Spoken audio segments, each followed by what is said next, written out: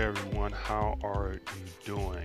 I hope you all out there staying safe, staying positive, and of course, staying vigilant. On tap for today, I'm going to do a more detailed breakdown for UFC 253, but we do have Cage Warriors 116 today and Bellator Milan. And man, we've been having, especially with Cage Warriors, man. Cage Warriors has been putting out a lot of content, a lot of fights. We also have, we have everybody so far, and Victor's trying to do their thing. Bellator really is trying to put on, shows on a frequent basis, and they're going to move to, what, I don't mind their move. We'll see how it goes on CBS, and hopefully, I don't know about the main regular channel, but I think it would be a lot better, honestly. At that, I know a lot of people liked it where it was, but hopefully they don't change a few things. So, of course, YouTube. So, speaking of things that I hope don't change, with it going to CBS, is the prelims being on YouTube. So, hopefully, I think it will be on YouTube. Hopefully, it continue on YouTube. I think that's just such a good idea. One Championship, I've been watching that on their webs. You go to their website and then it connects to um, their regular website, and then you can watch it from there. It was on YouTube, particularly the prelims. But at one point in time, I watched the whole show on YouTube. But now I don't know. I haven't seen too much. Things have changed. But yeah. And the thing is, I still say, wait. I always wanted them to wait until there was a vaccine. Because look what we have. We've been having fighters drop out left and right. So if things go, but right now, it would appear, we have a lot of changes going on in Cage Warriors in terms of the lineups, but this may be the first weekend where we get entire cards, full cards. All right, so we'll see how it goes. UFC 253, we're only going to get 2 fights on the early prelims. At one point in time, we got as many as 14 fights. For an entire UFC pay-per-view. So it's still a little on the slim side at only 11, but we get to our main event that much faster. And hopefully, if everything goes according to plan, that will be 10 p.m. So we're going to get right into it.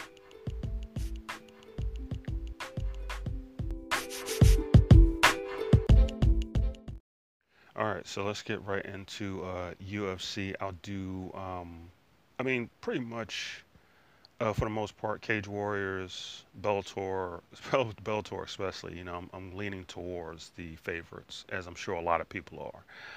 Bellator is, again, as always, I'm not quick to call someone a can and a tomato. All right, I'm not quick to do that because a lot of people talk all this high powered stuff, and it's like, look, if you're not going to say it to the person's face, shut up. And I know a lot of people are like, well, no, you always say that. Well, don't tell me freedom of speech and you get mad when someone calls you a casual. So one, those folks like that need to solve that problem first. Okay, stop being a casual. Because it's just like how you call someone a tomato and can, you can't even get your fights right. Okay, not watching Cage Warriors, not watching the Muay Thai fights that have been on, not watching one championship like that. Like, come on now. And you want to call somebody a tomato can. However, as I said last week, the week before that, Bellator, man, they push it. Okay, they push it. You saw the one lineup, right? My man looks like he shouldn't be there at all. Okay. Oh my goodness. And again, like I said, I'm not quick to do that, but you see what I'm saying? Like one, again, like I said, I'm not quick to do it. Then two, who are you to call someone a tomato can? But at the same time, it's like, look, pe- you know, especially like UFC, yes, there are some individuals who kind of are crushing cans. Megan Anderson for one. But when you look at those ladies compared to Bellator's underdogs, it's like night and day. Those ladies are actually in shape. They actually work out. They actually want to fight. Okay, Bellator, they're starting off their huge cards because I won't say pay per view because we've been able to watch them, for free. But they've been starting off their big events with fighters who like have one win on their record. Okay, and I mean, have you? And I mean, you see what I'm saying? Like they look like they don't know what a push up looks like.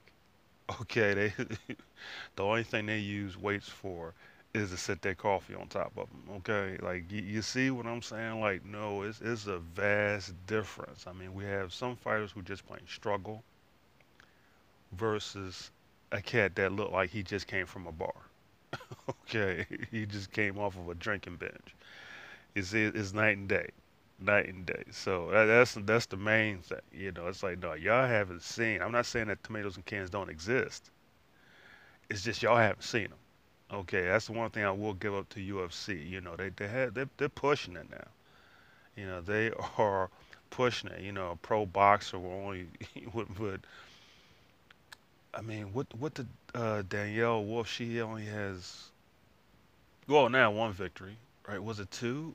I think two victories. Oh, I know, like she kept saying that people were bailing on her, and it's like, well, you're a 155er. They don't know if you're gonna come in at 145, and then nobody wants to be in that division. Like, come on now, but come on, like, stop it. So yeah, it's they're pushing, but look at her. Look at her build, and she does is coming from a professional background in boxing. Still needs a whole lot of work.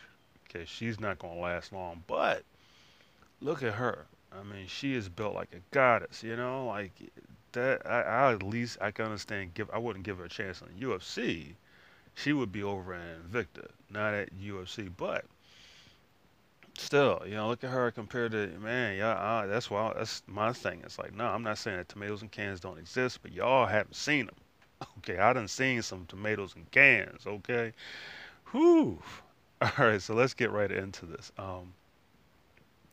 So yeah, and even here I pretty much heavily favor these. So if you want to know what my picks are, there you go. I pretty much heavily favor a lot of the favorites in all three promotions. Even at one championship, it's just not a whole lot of underdogs coming through. I mean, UFC is pretty much where you'll see the underdogs, and that's not a reason why. Again, no, not quick with the tomato and can reference. And two, these fighters are coming from these other promotions, so it's like it's not like they haven't gotten their feet wet. They've come from these other promotions. Now, starting off the early prelims, 7 p.m. Eastern. We have, usually we get 6 p. And that's another thing. See, you see the time difference. Usually it will start at 6. Then think one time with the 14 fight schedule it was always as early as 5 or 5:30 p.m. So you see what I mean. Kadis Ibra Gomov, light heavyweight uh, matchup. 25 years old from Dagestan. Nowadays when you say from Dagestan, people get nervous. They get nervous like, oh boy, put money on that person because they're probably going to win. Out of Russia, fighting out of St. Petersburg, made his UFC debut against Dao Un Jean last year. Former N1 Global Light Heavyweight Champion, currently on a three-fight win streak for the first time in his career. He lost by TKO, submission, and decision. 2 wins by TKO. 3 victories by submission, 2 by decision, 1 by disqualifications. He's 3-2 in his last 5, 0-3 in the UFC, and as you can expect, he is the minus 175 favorite in this matchup.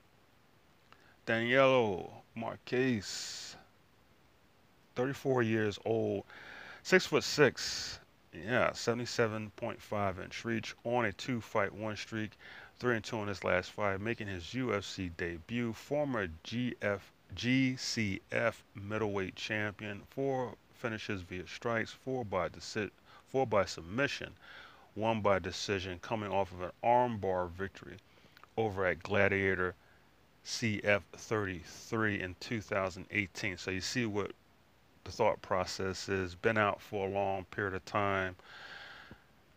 34 years old. You know, I hate to harp on age because I know the 30-year-olds out there are like, oh, come on, man. I still got it. I can still get out there and beat LeBron James. No, you can't. Okay, no. Sit down. No. Okay. I'm not saying it's over. I'm not saying that, look, when you hit that age range that it's over, but look, you're not. Listen, you get close to that 35 range, and even for 20-year-olds, man, you get to that 25-year-old range, your body's changing. Your body's changing, and even at that age, I'm like, look, you gotta figure it out, figure it out, cause you only got, you know, the next step is 30. That's middle age. I know it hurts to hear, but that's middle age. And when you get to 34, that's you getting there. You know what I mean? Especially with your what fight careers, because whatever it is, boxing, any sport for the most part. Tiger Woods started when he was 3 years old. All right, in golf. Why is he so good? That's why. It's so many. When you talk about professions, there's so many who have started when they were kids and they mastered it by the time they were in their 20s. All right, 24, 25, forget about it. They're ready to retire. All right, so it's like in an MMA, that's why you're getting a lot of young black belts in Brazilian Jiu-Jitsu. It's something that takes years to accomplish because they start out so young. So yeah, that's why this man here is the underdog. But not a big underdog. Plus 150. I mean, that's a significant range right there. You know what I mean? So we'll see how that fight goes. He does have the physical advantage in this matchup. But light heavyweight, I don't know. But everyone except for two idiots made weight. Those two individuals did. Jeff Hughes coming in at heavyweight. Look, it's like the guys have a job. 'Cause that's what gets me. Like people talk about flyweight, the nerve. I don't women's flyweight, the nerve, the gall. Like men's heavyweight has been a disaster, man. All right, absolute disaster. And a lot of people are like, wait, what are you talking about? Like, it's been a disaster. It just doesn't seem that bad lately because we had thankfully a lot of finishes. Thankfully, but yeah, without a finish, ugh, 3 rounds. Ooh. So hopefully Jeff Hughes.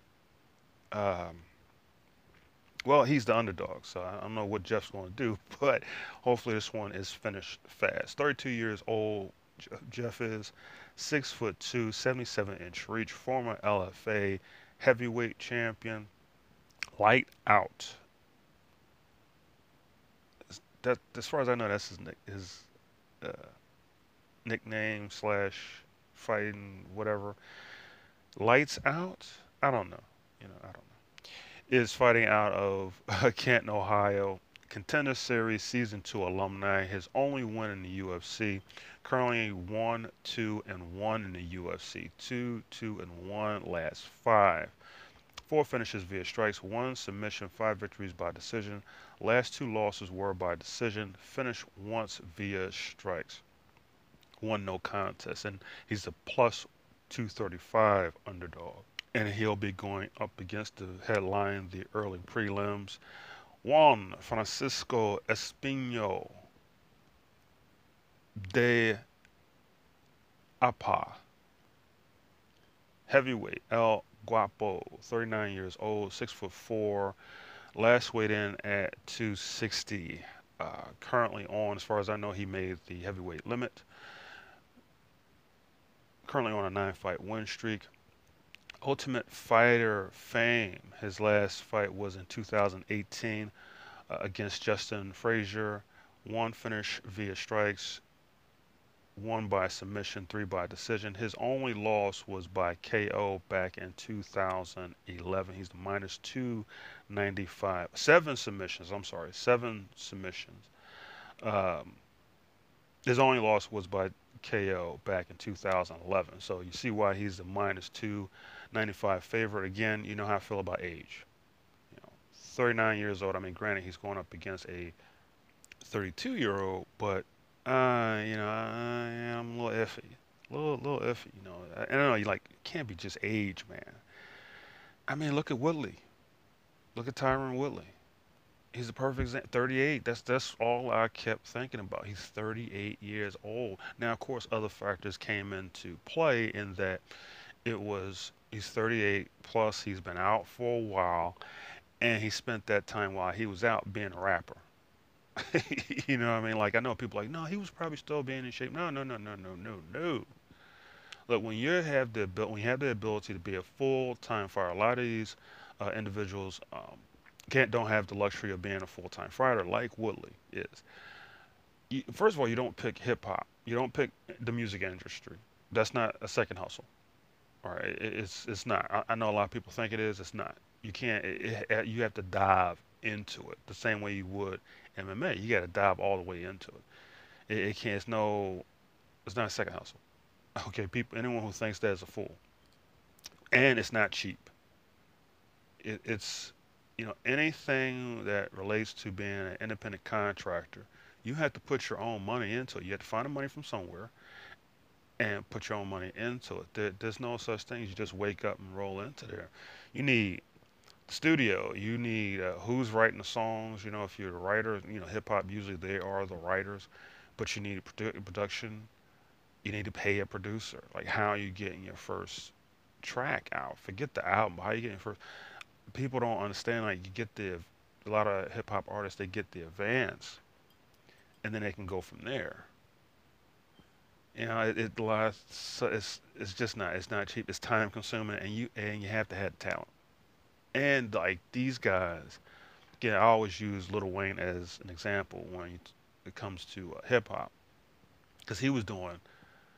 This is a man who was a professional early at early age, yet he still did mixtapes. He still put out mix CDs. Like he still was pumping out music, kind of on the underground scene, as well as doing his regular album, professional album, and he was chiming in and he was doing, he's doing tracks with other artists. Like this, I always use him as an example. And when he was really, like, what was it, 2012, 2011, I guess that year, um, that's all I heard was Lil Wayne. Because the man was hustle. Him, Meek Mills, like, you got to be out here grinding. And he wasn't even doing that. These weak ass tracks. His album, like, it took, like, forever to get together. Like, nah, nah, nah, nah. But I digress. Let's get into, but yeah, what I'm saying? Like those, I didn't just look at age as a factor. I looked at the other things, elements as a factor. But yeah, that was my thought process with that fight. Plus, I just always thought that that was a bad matchup, even in his prime, because he never really had speed. It was all about the power and catching people, and he never really used his wrestling and the takedown defense. As we've seen, it doesn't is great, even at 91%. That's fantastic, but they were only gone by certain fights against certain people. Like Damian Maya hasn't done. When you talk about, you know, yeah, when we talk about single leg, he literally grabs for one leg. Okay, it's no double. He doesn't do the double. You know what I mean? He doesn't do the scoop up and lift. He doesn't do any of those things. He just comes to tap, falls on top of people and crawls on top. That's not wrestling. I'm sorry. A lot of people are like, no, he could wrestle. No, that's not. Man, listen. Look at Curtis Blades. And then I know a lot of people are like, well, he's heavyweight. I don't care, man. I don't care. I don't care who you are, what division you're in. You can scoop and lift. You should be able to lift your own weight first of all. You should be your walking weight, not your fighting weight, which is usually heavier. A lot of these, we see them. A lot of these fighters are 10 pounds over their fighting weight. You should be able to lift that. If Paulo Costa can, if he walks around at 200 pounds, he's cutting down to 185. If he's walking around at 200 pounds, he should be able to lift 200 pounds. Period. Everyone should be able to lift their own body weight, first of all. Lose the weight so that you can do it, if need be. And there's no excuse to be in MMA and not be able to do the lift, the scoop and lift, if you're going to do any kind of wrestling whatsoever. It should be just as clean as Curtis Blades. Okay, Derek Brunson. Okay, he can do it. There's no excuse, man. That tackle and roll on top of somebody. I'm not trying to hear that, man. So no, Willie hasn't done that in a while. So that was another factor going in. So anyway, let me get back to the start of the prelims. Alexa Kimura, lightweight. No, I'm not pronouncing his name correctly. Light heavyweight going up against Mr. Knight. Baleska is 24 years old, 6'1", 75-inch reach, undefeated at 6-0, and on a 2-fight win streak in the UFC. Contender Series alumni with 5 finishes via strikes and 1 decision, fighting out of uh, Brodine Heights, Ohio. Yeah, I think I got that right. And of course, he's the minus 180 favorite. Now, see, I like this though. I like this nickname right here. William Knight. Nightmare. Makes sense. It makes sense. And hey, it's not like the original Nightmare needs his name anymore, right? Spelled differently, of course. It's Knight, as in Knights of the, you know what I'm saying. 32 years old, 5'10", 73-inch reach. So you see there's a reach difference there for the underdog coming off of ground and pound of coming off of that ground and pound finish that we just watched, like what was it, 2 weeks ago, on the Contender Series against Cody Bundage. So on a 2-fight win streak, he is 1-1 against Yogan De Castro. Yeah, they fought. He fought him as an amateur. So I just thought that was interesting. That he was 1-1 against Uragan. 7 finishes via strikes, 1 submission win. His only pro loss was by TKO, and he's the plus 150 underdog in this matchup. And again, like I said, I think he can kind of pull it off, but I'm leaning to the favorites across the board. Next up at featherweight, we have Sean Young, of course, New Zealander because he's fighting out of City Kickboxing. City Kickboxing has loaded up this card, okay, including for our main event. He started his UFC career off with a loss, unfortunately, to current champion Alexander Volkanovski back in 2017 UFC Fight Night 121. Currently on a 2-fight win streak, though. Last fought last year at UFC 234. 6 victories via strikes, 4 by submission, 3 by decision. All of his losses are by decision. 13-4 overall. Sugar, 27 years old, 5'8", 72.5-inch reach. He is the minus. Obviously, he's going to be the favorite, right, at minus 200. So what I'm going to do now is take a quick break and finish off the prelims.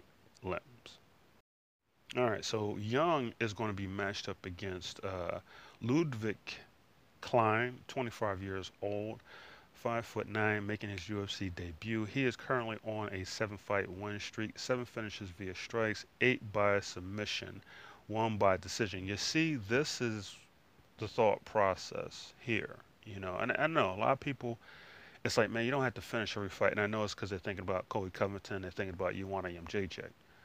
Joanna was finishing fights. Uh, Colby has early finishes. You know what I mean? It's so to think that that's when they come into the UFC. In other words, how do you skip the Contender Series? Well, that's one way of doing it. Because remember, Zhang Weili skipped the Contender Series. There's a lot of fighters who long streak based primarily off of finishes. And they just not only do they get into the UFC, but possibly in the case of John Wayne Lee, they make it up into those rankings pretty quickly. And then to win on top of that, and then to her mentality, she cannot stand winning by decision. So Dana knows, as we saw, he knows that if she wins by decision, it was a tough fight. The person she's going up against is tough, which they have been, and she's trying to finish. She's not trying to coast by. She's not trying to, we've seen them. They'll get up before the fight's even over. What I mean? Because they laid on the person for 3 rounds. It's that's not a way to win Dana over. Or continue to win him over. And even as a pro, like you gotta continue finishing, and you gotta continue winning. We saw, I believe that what happened with Dustin Poirier, as I mentioned in a separate segment, is that once you lose, it's the loss to the champion, and then it was winning via decision. Barely, barely to me. You know what I mean? Like, and I try to warn people. I'm like Dan Hooker. I try to warn. Like, I know you guys don't like him, and I don't. I've never been really much of a fan of his persona in particular. Like, he's not someone who, if he fights, I'm gonna watch it. But as far as like rooting for him and all this kind of stuff, no. He could leave tomorrow, and I wouldn't blink an eye. But um, I was like, look, this dude is no joke. What I mean? Do not count this dude out. He is no joke, and folks saw. But yeah, let's get back into Mr. Klein. Okay, so remember I was telling you, everyone made weight except for 2 people. Well, Mr. Klein is one of those 2 people. It's like, come on, man. Like, come on, man. His most recent loss was to RNC back in 2017, and he's 16-2 as a pro. But yeah, miss weight. He's a plus 170 underdog. It's just ridiculous. There is nothing. I'm gonna tell you. I can't. There's nothing that burns me up more than missing weight. It is unprofessional. You got one job, and the fighter is the one who chose to be in this division. It's not like they walk up, fill out an application. Oh, we got to put you in featherweight because that's the only job opening that we have. That's what people are thinking. Like, oh, it's okay. It's not okay. It's not okay. Go up. Go up. Now, 5'9". Yeah, in up in the higher division, I'm like, heavier division, a little iffy. But it's like, dude, don't waste people's time. Because then after a certain point, I start thinking that not him, but we saw with Calvillo, and just guy claimed that it was a health situation. But with Calvillo, I truly believe that she was doing it on purpose. Once, twice, like come on. Multiple times, I really thought she was doing it on purpose so she could just lay on her opponent. Because that's her style. Her style is to lay on her opponent. So coming heavier, which gives her an advantage to me. A straw weight. We complain about atom weights being in straw weight. So how's it fair for someone who should be in atom weight to face someone who should be in flyweight, regardless of their height and reach? Like, think about that. It's kind of not fair. It's not fair for Luma, for instance, to go up against a Valentina Shevchenko. Luma, I believe that part of the reason why she's not going to win a lot of her fights, even though she's an elite, and we're talking about one of the most experienced Muay Thai fighters in the whole entire women's, out of the whole entire women's division as a whole. But why is she going to lose? Because of her size to me. I just think she's just too small. She's one person who should, and her going up to 115, she looks on the chubby side. She didn't do it, and to me, in a clean manner, the way that Decia Torres or Michelle Waterson did it. They worked out, lifted the weights. They're still, they're 2 people who probably can't cut back down to atom weight because they're, they're primarily muscle. I mean, I think they're both like what 6% body fat, something crazy like that. Especially Waterson when she is ready to fight. You know, like we see her, she's all cut up. Got all the six pack going, arm, legs is yeah, everything. She's ready to go. You know what I mean? But that's for example someone who those two made built the muscle, which is part of the reason why I don't think they could ever come back down again. Michelle Waterson, as I said in the clip, she can't make that weight. But yeah, it's not fair. It's not fair. So and this fool was like, I think he came in like 4 pounds over past the limit. So they give you the limit, right? And you go past that. You get the 1 pound exception when it's not a title fight, and he still came in way over. Like it's crazy, crazy. I can't stand it. Ah, boy. On the prelim, so you want to fight Conor McGregor, right? But you're currently on the prelims. I get it's a pay-per-view, but it's still the prelims. Come on, Diego. Oh boy, Diego Sanchez. How is it that a lot of people are like, well, you understand why John Dobson, why he was released from the UFC, but I'm like, you gonna release him, but we're still stuck with Diego Sanchez. You can't be serious. That is, come on now, come on. This dude should have been forced to retire a long time ago. It's ridiculous. And another thing too, his mental state, he's always been like that. Like people are like these casuals, man. Y'all are brand new. They all these new people. Like no, Diego's always been like Joe Rogan called him crazy many times, and to the point where early in his career, Diego he came off a victory. I forget the who, and Rogan was in the octagon, and he's like, "Yeah, you still gonna call me crazy?" And I think Joe was like, "Yeah." Like he was calling him crazy for a long time. And again, Rogan again, an example of not being all that politically correct. Okay, because it is something wrong with Diego, and calling him crazy doesn't help. But yeah, but he was called that for what I mean for a long time. Yeah, some folks either just don't know really, which again y'all miss too much. I'm not gonna call you a casual, but you just missed entirely too much. But he's always been like that. And because of his mental state, there's so many times where I was just like, how is this dude going to win a fight? Early on, it was about the fighting. Now he's just, but anyway. But yeah, you get rid of Dobson and keep him. Come on now. Okay. So 38 years old, there we go. There we go. In the Hall of Fame for his fight against again, which will always be, no matter what. I know because a lot of people want to cancel fighters just because they're cringy, which is, it's like go away, go away. But look, I always speak highly of Diego Sanchez, the original Nightmare people, um, in particular for his Hall of Fame fight against Clay Guida. Scored Fight of the Night 7 times, first Ultimate Fighter winner, tournament winner in the UFC history, tied second most Fight of the Night awards received in UFC history, tied seventh most wins in the UFC at 18, former King of the Cage welterweight champion. So, I'm always going to talk about I mean, still,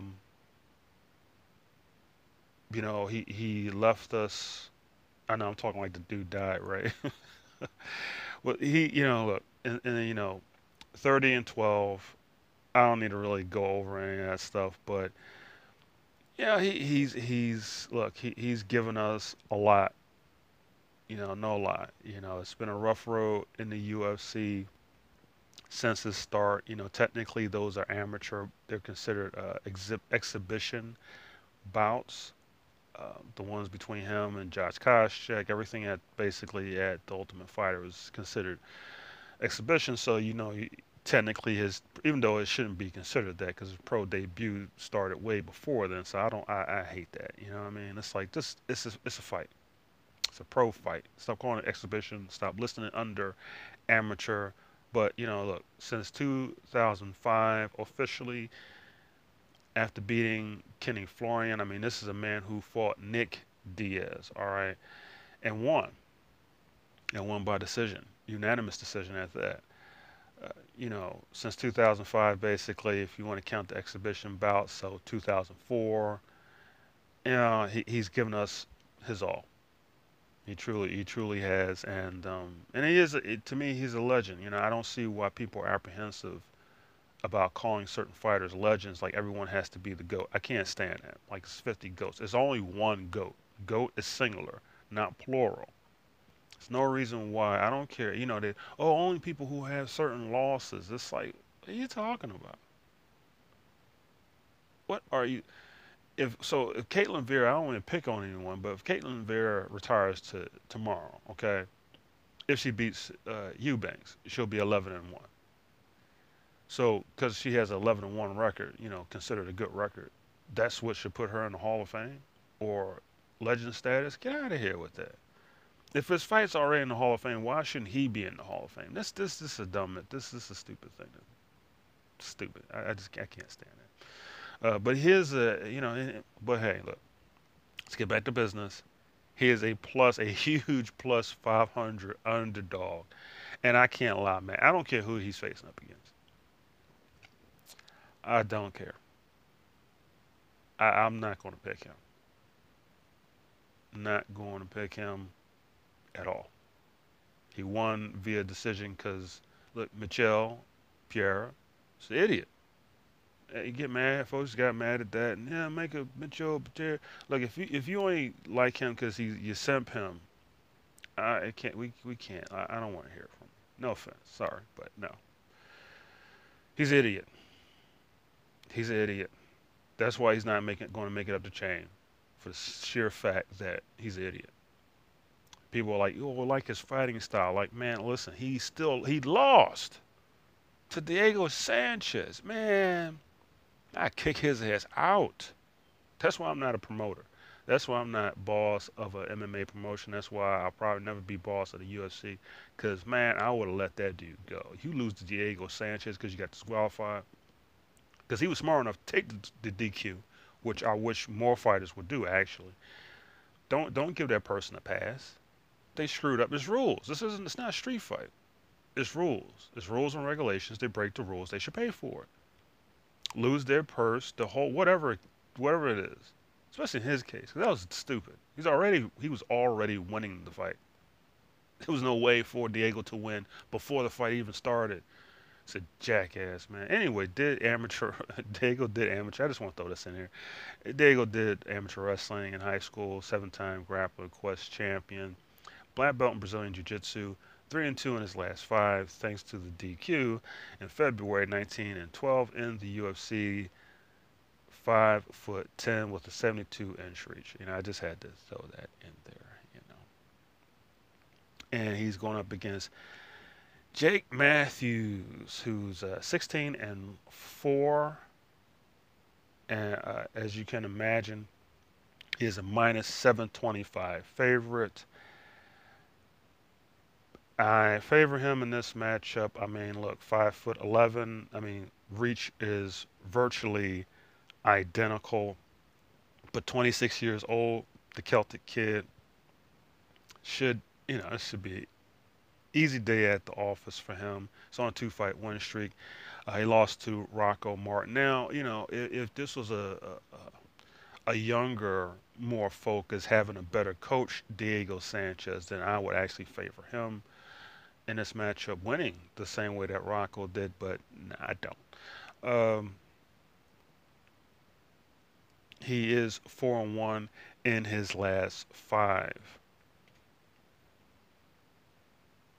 Also Ultimate Fighter, alumni Ultimate Fighter 23, but he did, and he went there after 2-fight win streak, UFC 193. So he's been here a long time.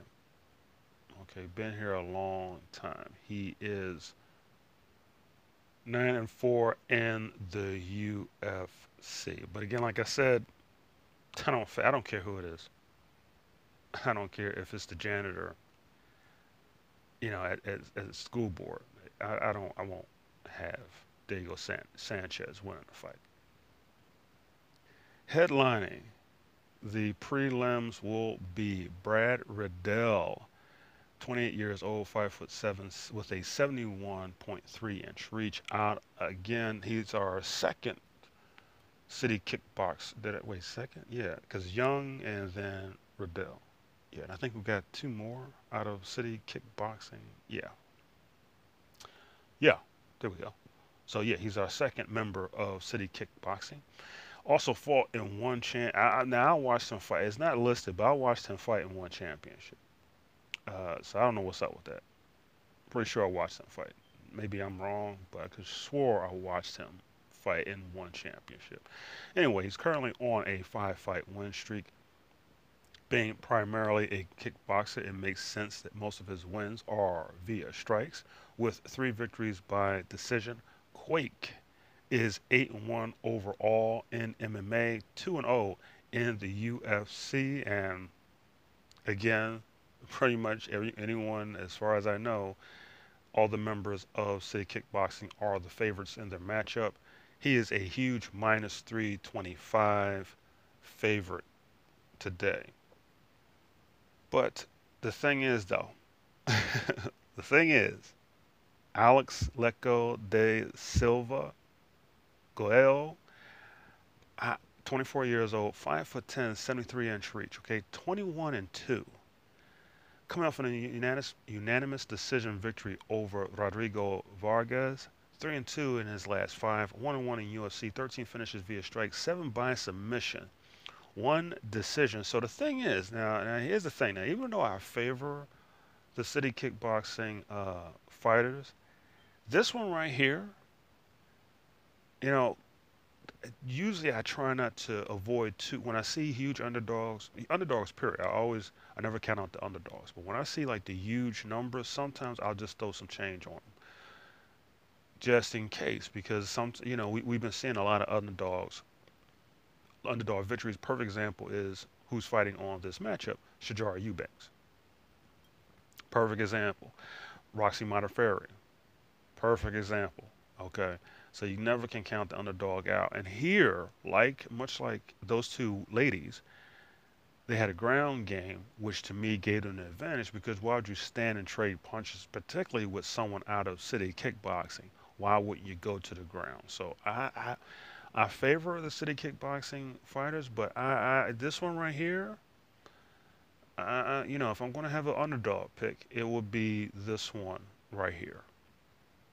I still favor Nah, I'm gonna take that back. I'm gonna try and go for. I'm gonna go with the Silva. I'm gonna go with because 7 finishes via submission. And again, why would you stand and trade?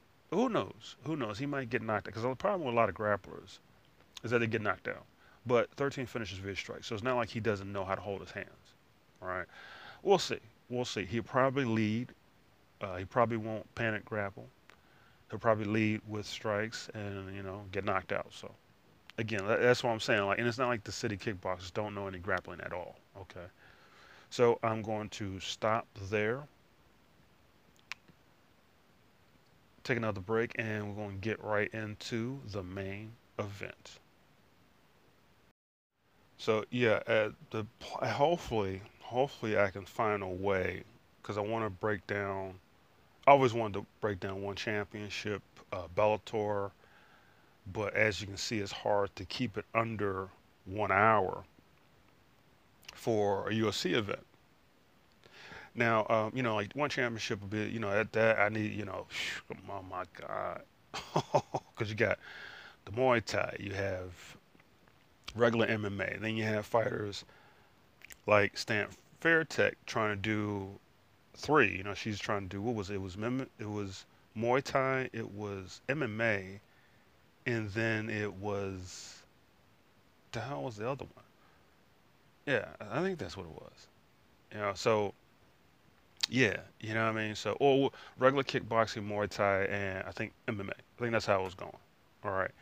So yeah, that's just to break her down would take a hot minute. You know what I mean, and who she's going up against.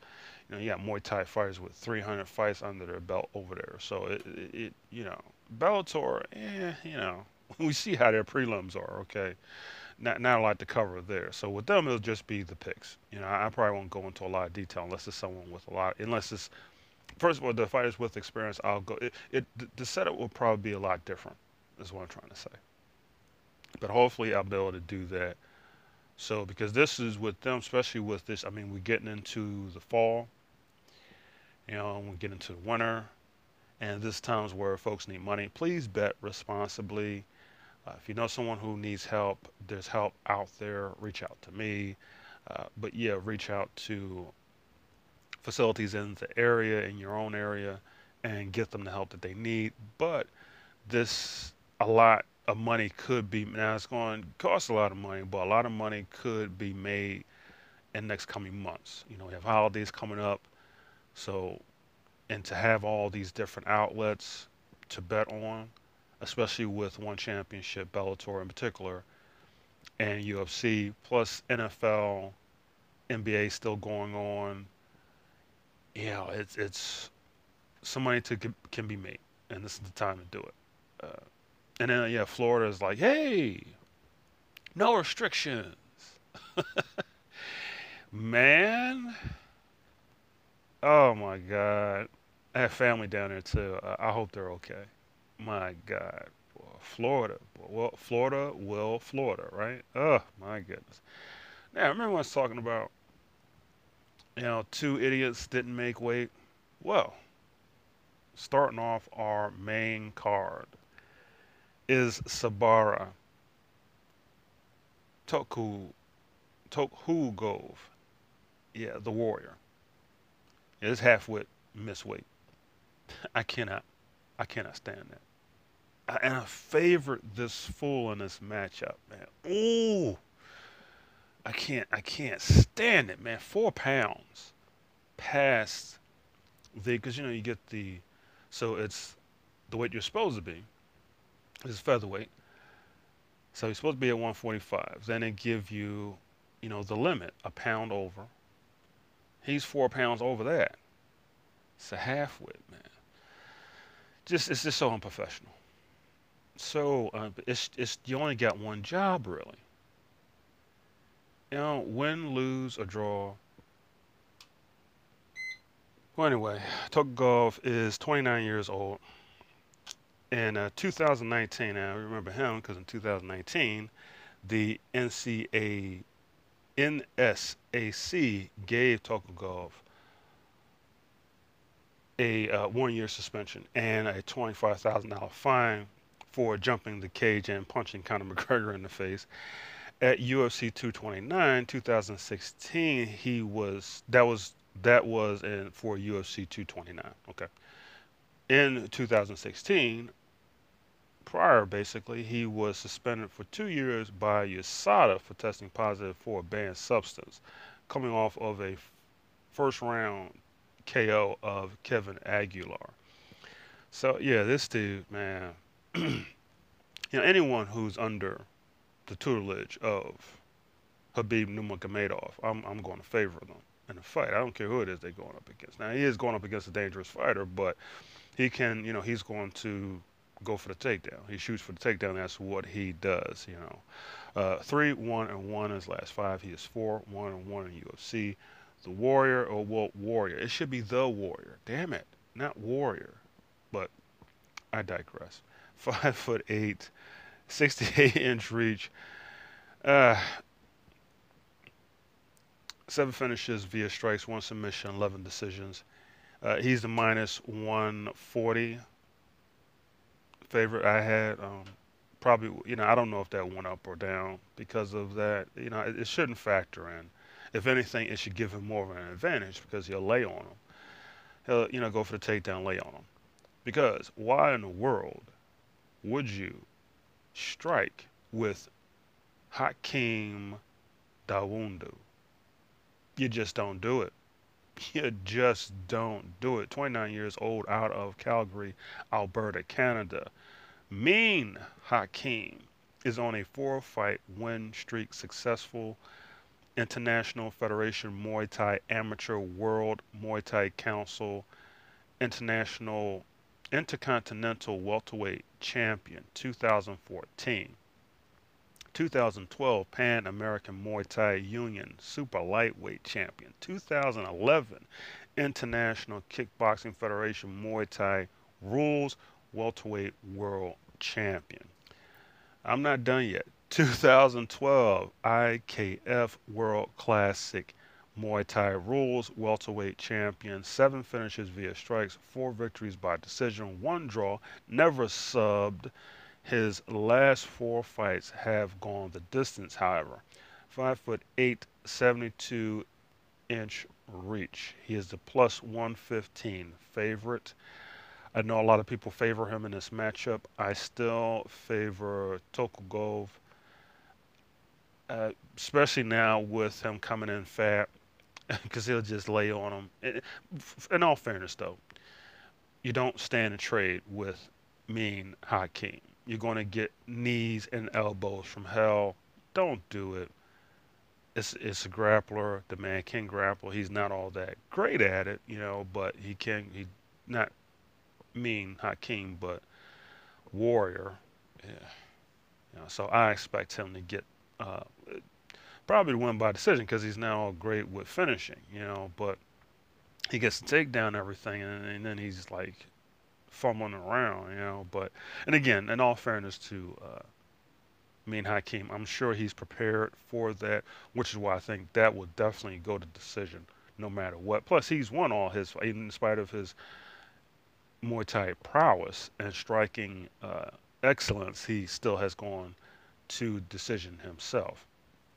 Next up, a huge, huge fight with title implications. Yes, I know you like, no, no, man, you crazy, you smoking crack. No, no, no, no. Listen, Caitlin Vieira, I explained this on Twitter already. Caitlin Vieira da Silva. Look, she's supposed to be the heir to the throne. I'm sorry, I know you'd like, no, no, no, whatever. You get mad, you can kick a box if you have to. She's supposed to be heir to the throne. Okay. She hit a stumbling block when she got knocked out by Caitlin Vieira, and she is coming off of that loss. There's a stumbling block, so she's kind of essentially she got kicked down the rankings. She replaced, they switched, they swapped out, which is that's only fair. A lot of people are like, yeah, but fight math, fight math. No, listen. As far as I'm concerned, I don't care where you are. If you weren't ranked, like Cynthia Calvillo, she made weight.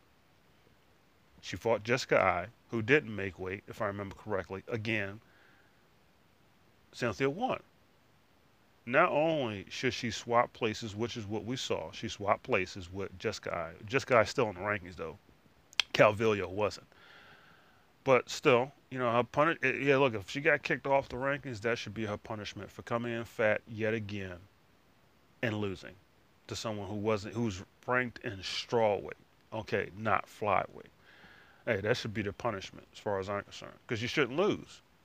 I don't care if you're the underdog, the favorite, whatever. You're not supposed to lose. You're a higher ranked fighter. What sense does that make? So that should be their punishment. You can get mad all you want. That's as far as I'm concerned. That's how it goes. That's how it went here. From the Manas Amazonas Brazilian, who is a black belt in Brazilian Jiu-Jitsu and Judo. So, and hey, in terms of her grappling prowess, Caitlin Vieira, she started training when she was in both arts, Judo, Jiu-Jitsu, when she was 12 years old. This woman is no joke. Brazilian wrestling champion, former Mystic Cage bantamweight champion, coming off of that, of course, as I said, first round KO Tairine Aldana, where they switched places in the rankings, and rightfully so. But they're still going to look at Caitlin as someone to, possibly move up the chain. She's was scheduled against Marion Renault twice. Yeah, she had a lot of. Caitlin's going through it. She's going through it. She herself was injured for a period of time, and she missed out on a possibility of a title fight against Nunes. And I truly do believe that that's why Nunes ended up fighting Holly Holm. Holly Holm, I know we're all tired of seeing her, but for the most part, usually now this fight here between her and Aldana makes no sense to me, but usually Holm is filling in for someone else. When you see her all of a sudden show up, it's because she's filling in for someone else. That's why Dana loves her so much. Aside from, to me, being a blonde and having blue eyes. I ain't want to go there. I don't want to go there, but I think that's part of it. Okay. Prior to Vieira's loss, she was on a 10-fight win streak. You know, can't take that away from her. 2 finishes via strikes, 4 victories by submission, 4 by decision, 5-1 in the UFC, and she is a minus 190 favorite. Obviously, 68-inch reach. She is 5'8". Did I mention that? 5'8", not 5'7", not 5'6", 5'8". So this is a significant size difference for Sarge, which is the reason why I really don't like her at bantamweight. I know she's had problems. Well, I'm not going to knock her this time around because she's filling in for a fight.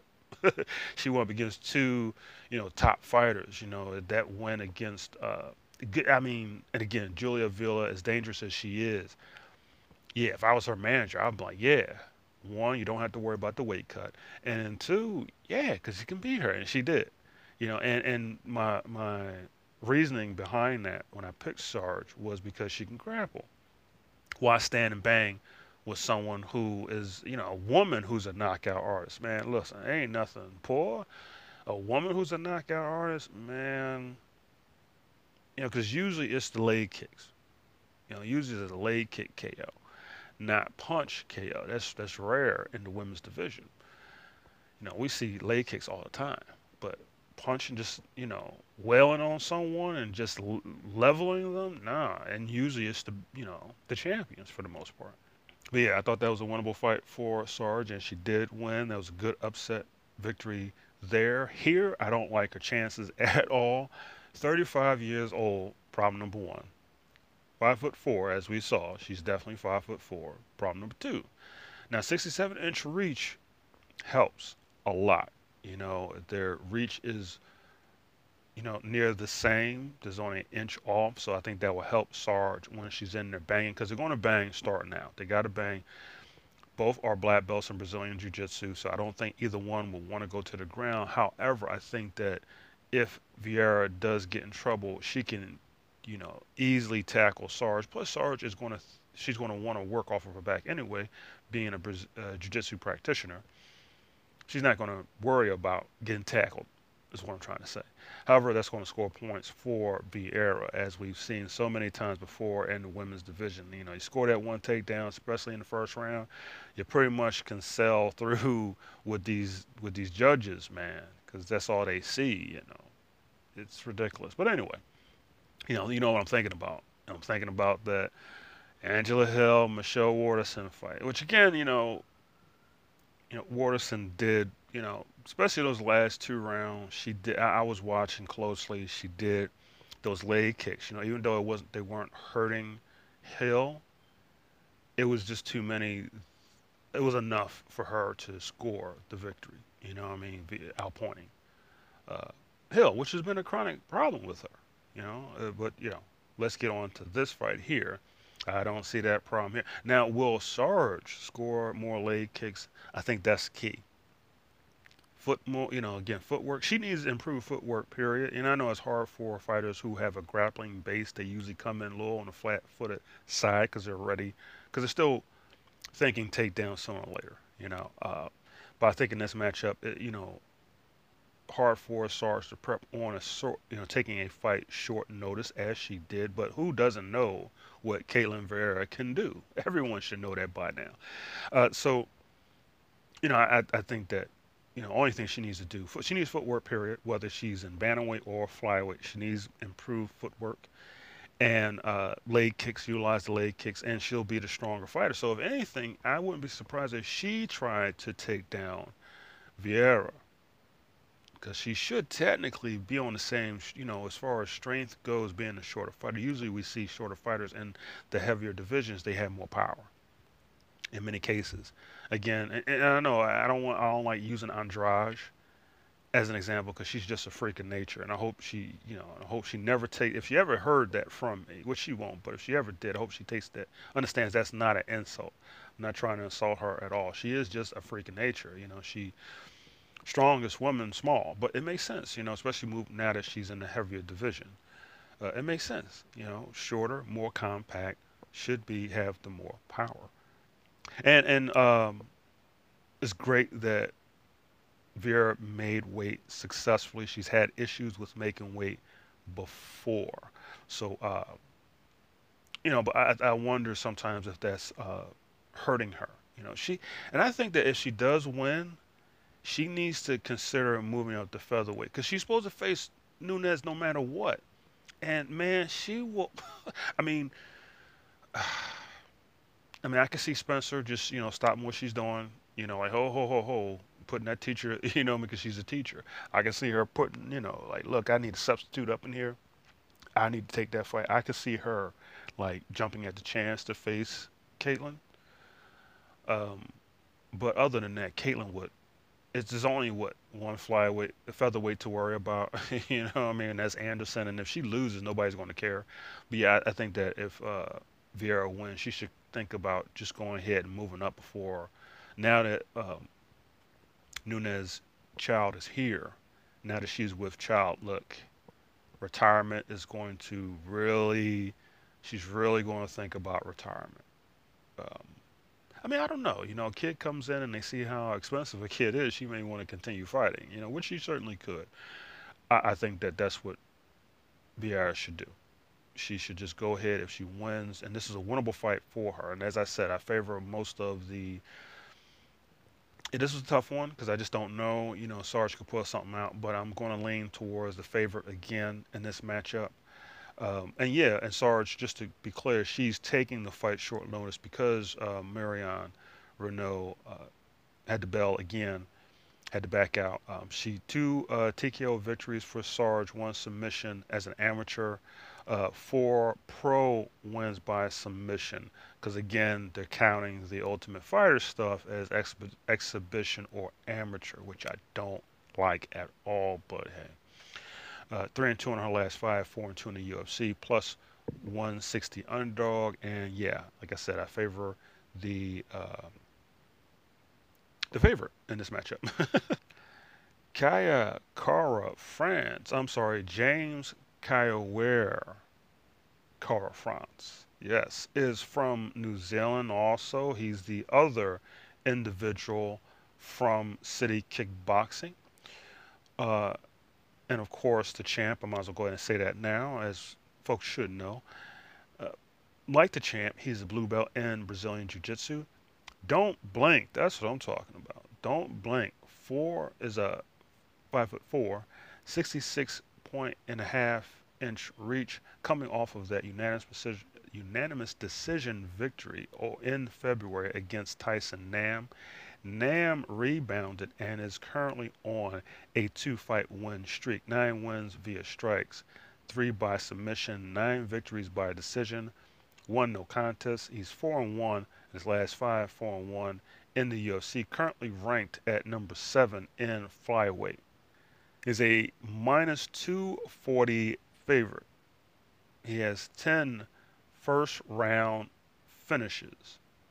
If there, you talk about a just one of the most accurate nicknames, because you think don't blink, that's silly. Like, no, that's one of the most accurate and dead on nicknames going. Indeed, don't blink.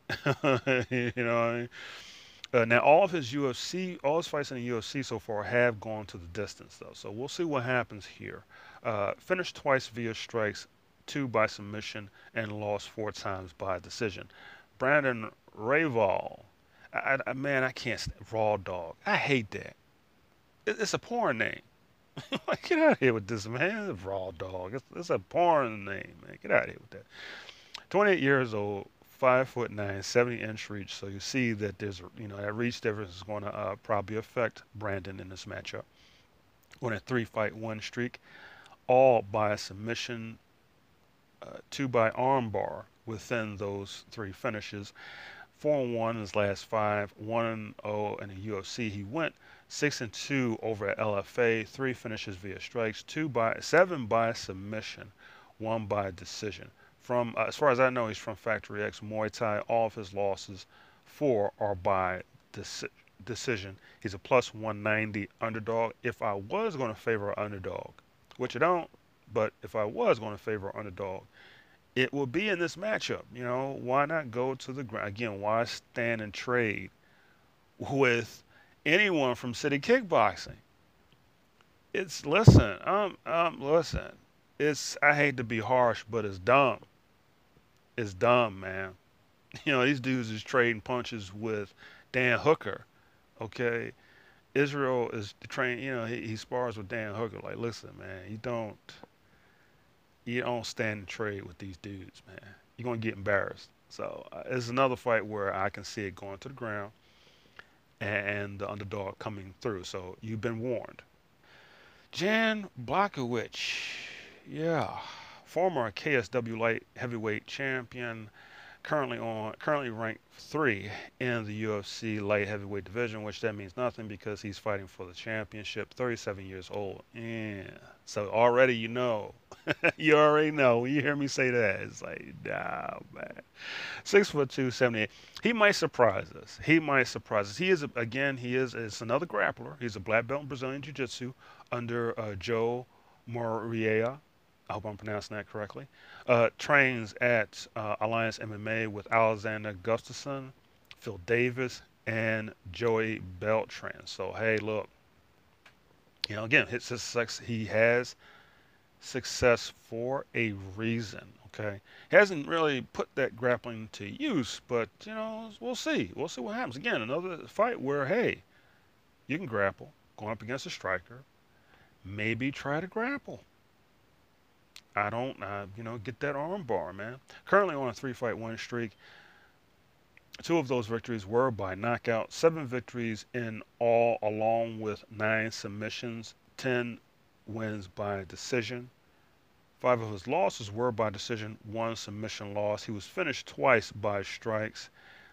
4-1 in his last 5. 9-5 in the UFCs. The plus 225 underdog, as you can imagine. Devastator. I want to do a sound clip from Transformers, but I was like, nah, I might get sued for that. So I was like, nah, I ain't gonna do that. But yeah, the Devastator, Dominic Reyes, 30 years old, 6'4", 77-inch reach, coming off of a wrong unanimous decision loss. He was robbed to John Jones, who vacated the title. Prior to that, he went on a monstrous 11-fight win streak. He also went 4-0 as an amateur. 7 of those victories were by knockout, 2 by submission, 3 by decision. Minus 280 favorite because he's going to have that takedown defense ready. Yeah. Again, Jan could grapple, but yeah, the stand and trade with Dominic Reyes, I think that he will get destroyed. Good chance it won't get past the first round. No disrespect to Jan, but nah. Next up is the main event of the evening. We have Polo Henrique Costa, 29 years old, out of Belo Horizonte, Minas Gerais, Brazil. Yeah, I think I got that right. I think I got that right. Bushina, Little Rubber, ranked number 2. Well, he's ranked number 2, but, he's number 1 contender. Has been for a long time. In the UFC middleweight division, 6'1", 72-inch reach. Yeah. 72. What's that, 4 inches over what Caitlin Vieira's reach is? Yeah, not good. She's 5'8". Big woman. A big woman for bantamweight, but yeah, she's 5'8". Bantamweight. His dude reach isn't that much longer than hers. He's a dead man. You hear me? Anyway, the Eraser, as we know him as, is former Jungle Fight middleweight champion. He has a black belt in Brazilian Jiu-Jitsu, which he had the audacity to wear at the face-off. I mean, dude, it's like, yeah, that's great, but you ain't used your black belt since you've been in UFC, bro. Like, come on, fam, you ain't been grappling since. Come on now, stop it. Like, you gonna grapple in this fight? Come on, man. He needs to though. He needs to. I think that he is honestly okay. 11 finishes via strike, so he fell in love with the striking. One submission, one decision. Hasn't fought since last year. Costa was suspended for 6 months. You know, it was retroactive and all that kind of stuff because he turned to a snitch for USADA, by the way, for intravenous infusions more than 100 milliliters in 12 hours after weigh-in. So, you know, he pulls this Bane routine. He comes in, you know, famished at the weigh-ins, and then he does his Bane routine, and then has the nerve to talk trash when he's coming into the fight, probably weighing like 200 pounds. He's a man. Oh, and he did that twice in his career. By the way, he got caught twice doing that. Yeah, yeah. But no, seriously though, you know, I do think that he had, you know, again, another grappler, yet another one, going up against an elite striker. He needs to use the grappling for once in his life. Makes no sense. This man has been grappling since he was a teenager. That's why he, you know, at 29 years old, is a black belt in Brazilian Jiu-Jitsu. Started when he was a teenager. Makes no sense for him to go in there and just try to trade punches with someone with the reach of a heavyweight. Okay, foolishness. But you know, we'll see what happens. He'll probably try to stand and trade and you know get embarrassed, but that's on him. Ah, okay. Israel, Mombology, Tamitao, Omo, Omio, Omo, Ola Afemi, Ola B Adisrael. Ooh, I still got some work to do. I still got some work to do. I know. I know. I got to work on my pronunciations on across the board. Uh, but yeah, yeah. The man, the new myth, the new legend. 31 years old, from Lagos, Nigeria. His family relocated to Ratoro, New Zealand, when Israel was 10 years old. The last style bender, fighting out of Auckland, New Zealand now. And of course, he is our last individual fighting out of City Kickboxing on this card. Four and all, if I'm not mistaken, if I got it right. Trainer. The trainer, of course, as everyone should know, is Eugene Behrman, one of the best trainers right now. And I was always, you know, my issue, like when I said about Romero, when he went up against Romero, I was like, well, it's a winnable fight for Izzy if he's not arrogant and cocky. And, you know, folks were just like, look, Eugene is not going to let him come in there arrogant and cocky. And that's the key right there. Because a lot of people thought he was bothered by the antics of Paulo Costa. To me, just the mere fact that he threw it back to Costa, it was no fear. And I think that's been Izzy's theme throughout, is to show that he has no fear of this dude whatsoever. And I love that about him.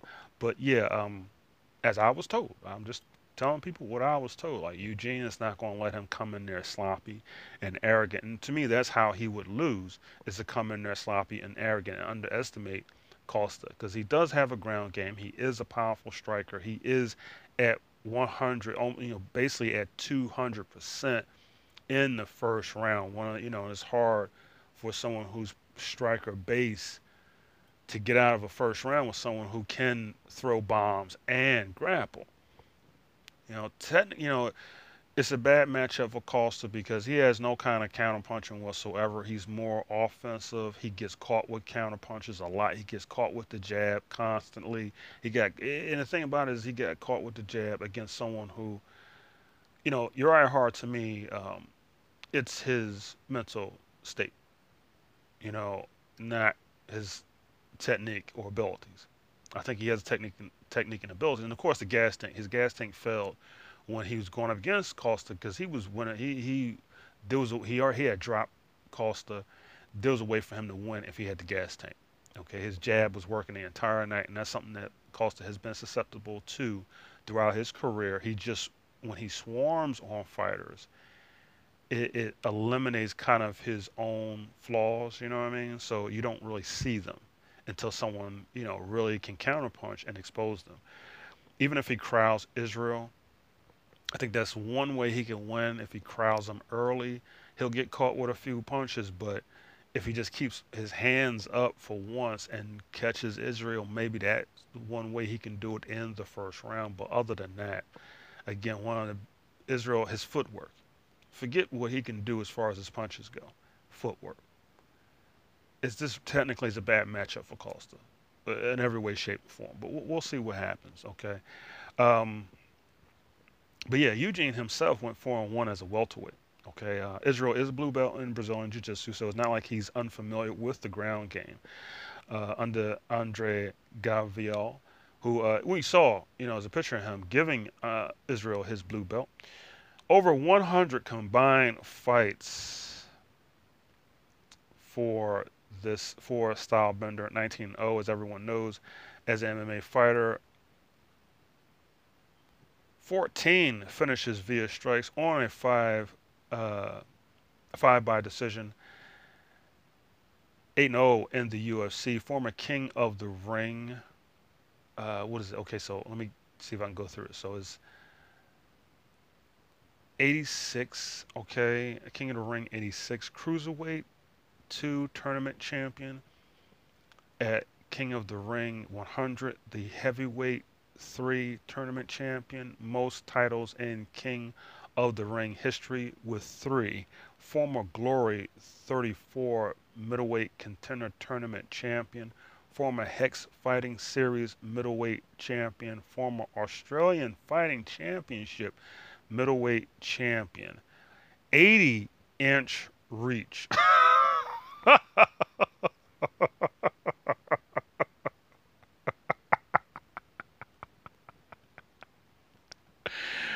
Oh man! Again.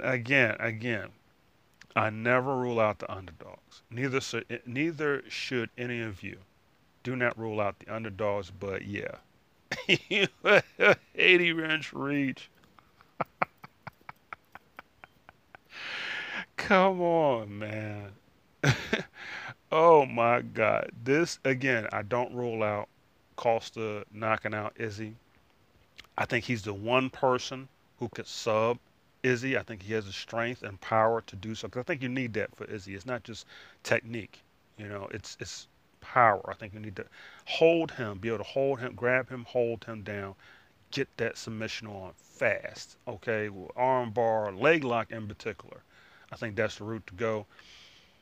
So I'm not ruling him out at all. But man, you want to talk about stuff. You want to talk about elements stacked up against someone. There's so many stacked up against Costa because we're talking about someone who has finished grapplers in the past. Okay, I mean Vittori. I mean he didn't finish Vittori, but still, okay, he was picking him apart. He was neutralizing his grappling completely. Gotten out of grappling situations. Went up against, if I'm not mistaken, a black belt in Brazilian Jiu-Jitsu under Kelvin Gastelum. Like this, like yeah, look, man. So it's like he going up against the one dude who's defeated more grapplers than he has, defeated more high level fighters than he has in terms of Paulo Costa. He doesn't have the resume as the champ. That's man, a lot of these champions will probably keep winning because when you want to use fight math, because a lot of people are trying to use fight math. Look, let's deal with the fact that Paulo Costa has not fought Kevin Gastelum. He hasn't fought um, Whitaker. He hasn't fought the same. He hasn't fought Derek Brunson. You know what I'm saying? So it's like, how can you compare someone and even use? First of all, we're using fight math. The mere fact that he has more fights than Paulo Costa, more elite fighters in the UFC, 8-0. Okay, this dude's not close to that. He was getting suspended by when he was fighting in the UFC. Hey, man, listen. I don't mean to be harsh, but if you want to talk about trash compared to this dude, I mean, I hate to be harsh, but man, this dude he really, in spite of being 13-0, he really has no business being in there with the champion, really, at all. Looking on his resume, Johnny Hendricks, seriously, had problems with Hall of all people. Come on now, no, got dropped. was susceptible to the jab the entire time before Hall gassed out. He was hitting him with the jab the entire time. He has really technically has no business being in there with someone like Adishrio. No business at all. So yeah, I don't like his chance. Again, I won't be surprised, but you want to talk about should be one of the most one-sided championships. This should be another Whitaker fight, honestly. Another Whitaker fight because this dude has no head movement at all. He barely keeps his hands up. If it does, real last minute. Man, listen, he should get done. So yeah, that's it. That is it. Thank you for joining me. If you listen all the way through, thank you very much. You see why now I can only do like one at a time, and usually it's the UFC because that takes the longest amount of time. But yeah, so hopefully soon I'll be able to do all these, every last promotion. I want to cover every last single promotion. I don't care who it is. I want to be able to cover all of it. Don't know how I'm going to do that, honestly, because this takes over an hour and I'm trying to keep it under an hour. So we'll see how it goes. But thank you guys so much for joining me. Hope you guys stay safe out there, stay positive, and stay vigilant. Take care. So yeah, I just want to get something off my chest real quick about my comments that I made on Twitter about the whole situation with Mobolaji and this meathead, Paulo Costa. Because, I saw some comments like, yeah, because of the way Israel was acting, oh, they're not going to pick him or bet on him. Look, if you want to put money on Costa, hey, look, I don't blame you. I'm the main one who I won't rule out the underdog, okay? Especially this weekend. None of them, not a single one of them I'm ruling out, especially Costa and Eubanks in particular. Right? I think they have a chance. But to me, to say that the exchange, which was instigated by Costa, to say that that's a reason why, oh, I'm going to change my bet around or change my pick around. Like I said, you're a rank amateur. You got no bet. And I want to expand on that and take it a step further. You got no business betting, period. Okay? You don't, I can't lie. There have been times where I've seen pressers or meetups, and it was an indicator of things to come. But it had to have been something way out of line. Perfect example is Kat Zingano with Megan Anderson. I'm not as everyone knows, for a good reason, I'm not a Megan Anderson fan. I'm a Zingano fan, much like a lot of you out there. So, and I know some of you like Anderson, and the thing about, and what I'll say about Anderson is the fact that she always tries to come off cool at the face-offs. Always, the same demeanor. So when Kat Zingano all of a sudden, I'm like, now Megan, however you want to say it, she, the whole Chris Cyborg situation when she called out Cyborg, I could see that. I could see Cyborg, which she wouldn't do, which she would not do, but I could see her coming in kind of, aggressive, being at the presser, getting in her face, like, yeah, you called me out, and all of a sudden, that is warranted. That is warranted, especially in that situation because Megan had bailed. She called Cyborg out. The next thing you know, she can't make it. She's like, oh, I'm sick, going through mental issues, all this kind of stuff, which is fair, but you don't call Cyborg, of all people, out. Cyborg will show up on that day. That's the one person you don't. We've seen a lot of phony call outs. We've seen the person who got called out not serious about taking the fight, and we saw the person who made the call out not even serious about the fight. Not Chris Cyborg. Chris Cyborg is ready to go. It doesn't matter who it is. You call, like she said, you call me out, I'm going to show up. That was her exact words. You know what I mean? You don't call her out and then bail. So I could see her having an issue with Megan Anderson, but Zingano, I don't know what, again, I wasn't following Anderson at the time, but she said something. It was, that it was, put out on social media. There's no way she was, of all people, would say something and people not run with it.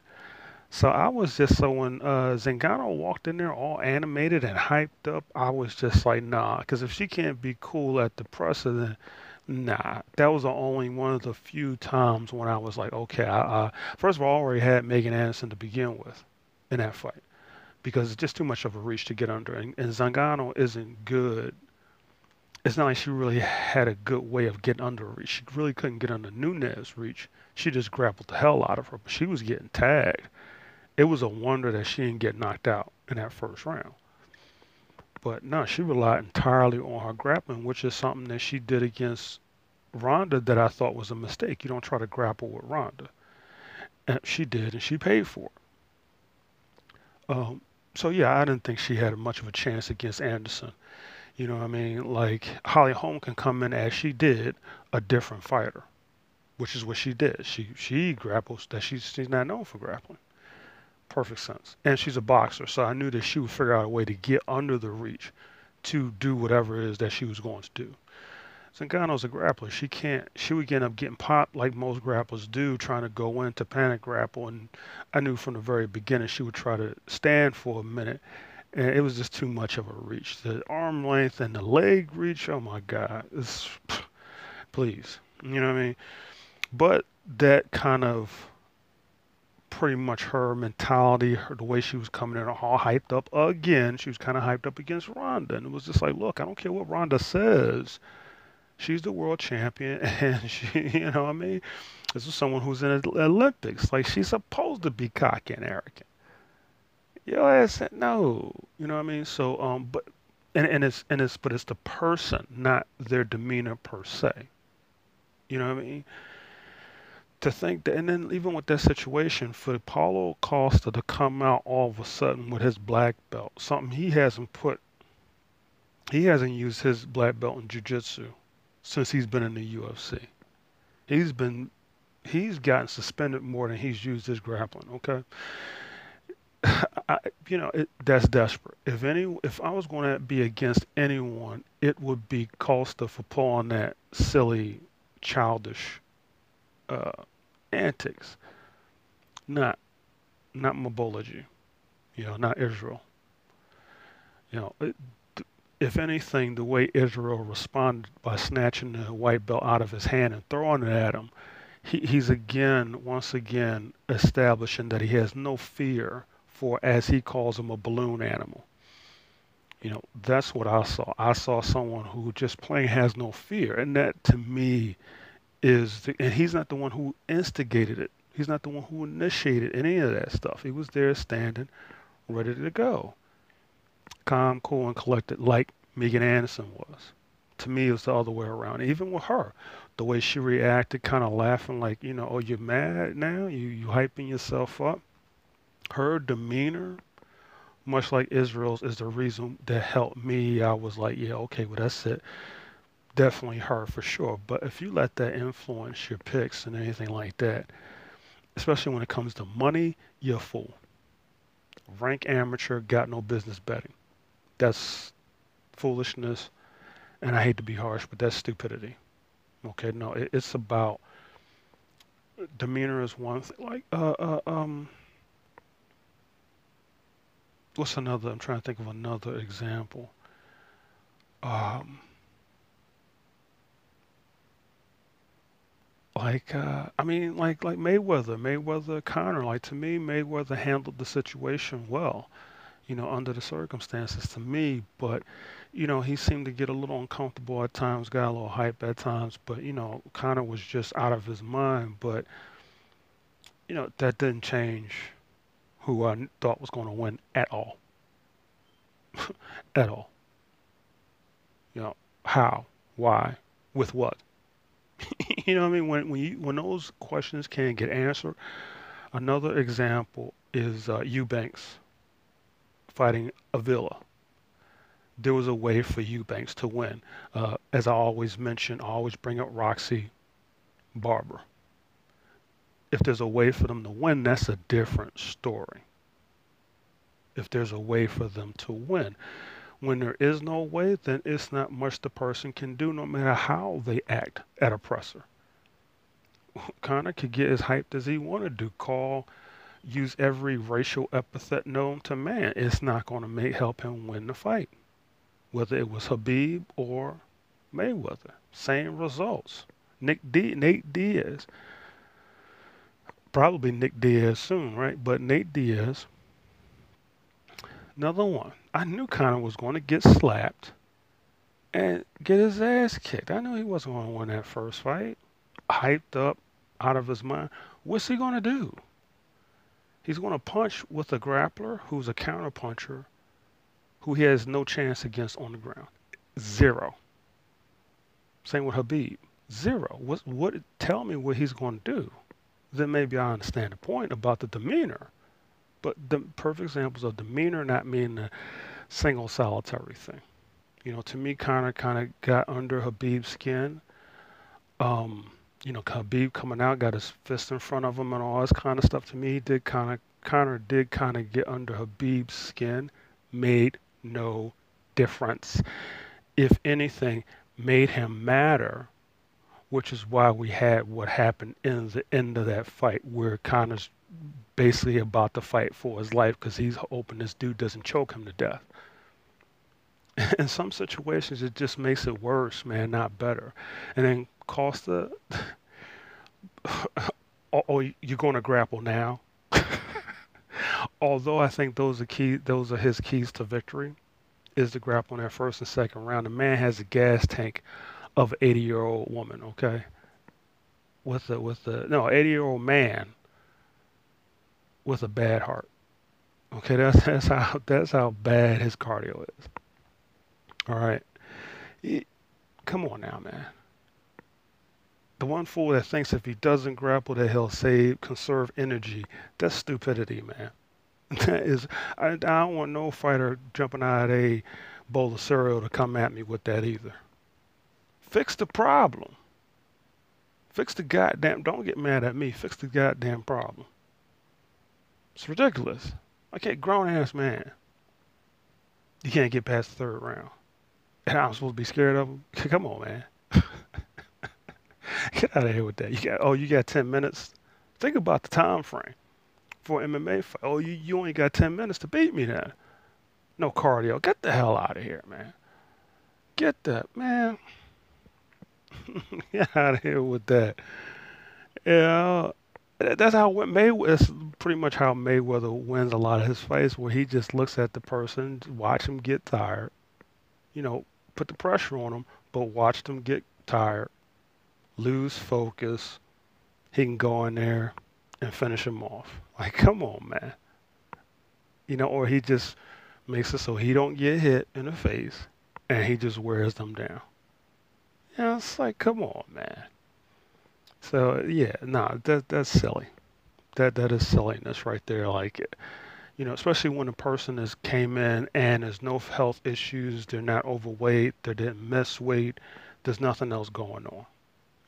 So yeah, I just had to address that issue. All right, everyone. So I just want to do another PSA. All right, about Mackenzie Dern. So I'm one of the main ones. I love grappling, and I'm quick to point out that she's a high-level black belt in jiu-jitsu. But I also want to make something else very clear, okay? Because this kid was trying to come at me about grapplers and who's an elite grappler, and then this fool, he couldn't name someone current, so he says Luke Rockhold, which is laughable, and Chris Weidman in their prime. Not currently, but in their prime. He couldn't name anyone currently, which was just, it's like when someone can't, if you don't know who Carlos Diego is when it comes to high-level grappling, if you don't have the wherewithal to even bring up Kamaru Usman, then you're dumb and don't know what you're talking about. I hate to be harsh, but that's just dumb, okay? Now, as far as Mackenzie, but one thing, I told him, he finally shut up when I told him that Luke Rockhold was a terrible example. An absolutely horrible example, because all of his losses came by way of knockout. The problem with many grapplers is they don't have a striking base, so they don't know what to do when they get in trouble via striking. Israel Adisrael, you see what he does. He'll get completely out of the way. He went to Tatiana Suarez was debating me over Gerald Mergerak moving toward what she believed was Hazmat's his power, as she said, power, not his right hand, because she can't articulate very well. It's well, Izzy did the exact same thing. He moved out of the way. He did that in all of his fights. He got out of the way. He blocked. He moved his head. Get your head out of the way. Of the one person who will understand panic grappling. Now I'm not, DC, and I get panic wrestling from DC. DC doesn't like it, even though he himself, and to his credit, he didn't do that when he fought Stipe. If it was there, and then again it was DC. What I mean, if he could scoop somebody up, he just scooped him up. Something Tatiana Suarez can't do. And it's not because she's a woman. She just plain can't do it as good as she is. She was getting picked apart by Nina Azaroff no matter where she went. Because high level, that's why I just left it alone, because I'm like, it's no sense in trying to convince someone, because Stephen Thomas chimed in on it, but he was polite, as I said. He was polite. Um, and left it alone. Made his comment and kept on pushing. This idiot want to keep on commenting. It's like he kept quiet because I posted his fight with Woodley, where he moved towards Woodley's right hand, but then tried to move to his right away from Woodley's right hand, and he still got hit. Which my point to her was, it doesn't matter which way you're going, but she won't understand because she's a grappler. Grapplers don't understand striking. That's part of the reason why Costa will have problems with Izzy if Izzy really is careful. I'm questioning whether or not he'll be careful or not. But if he's careful, he will style on Costa, because Costa, his base is grappling. It's not striking. And you can tell by the way some of the things that he does in the octagon. Same with Luke Rockhold.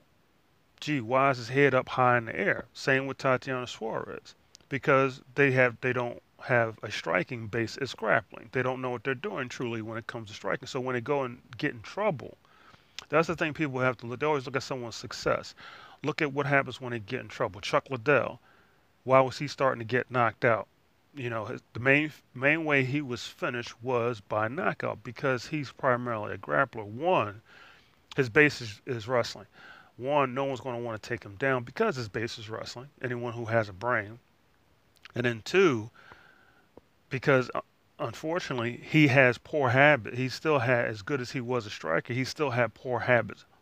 Hands were too far apart, no kind of blocking, no instincts to move out of the way, to duck under. Even as a wrestler, to even think, to even I agree with DC. I don't like panic grappling or panic wrestling. Perfect example of that is Carlos Esparza. But hey, if it keeps you from getting knocked out, we saw that with Kobe Covington. Whatever keeps you from getting knocked out, hey, sometimes you just got to do it. Woodley, everyone did that with Woodley in his last three losses. They made sure they didn't get knocked out primarily by taking him down. Take the risk. How sharp is his jiu-jitsu? Take the risk, see what happens. Just don't stay down there. Just try to stay active.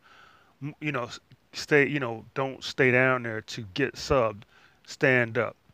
He stands up, trade a little bit, move around, take him down to avoid getting knocked out.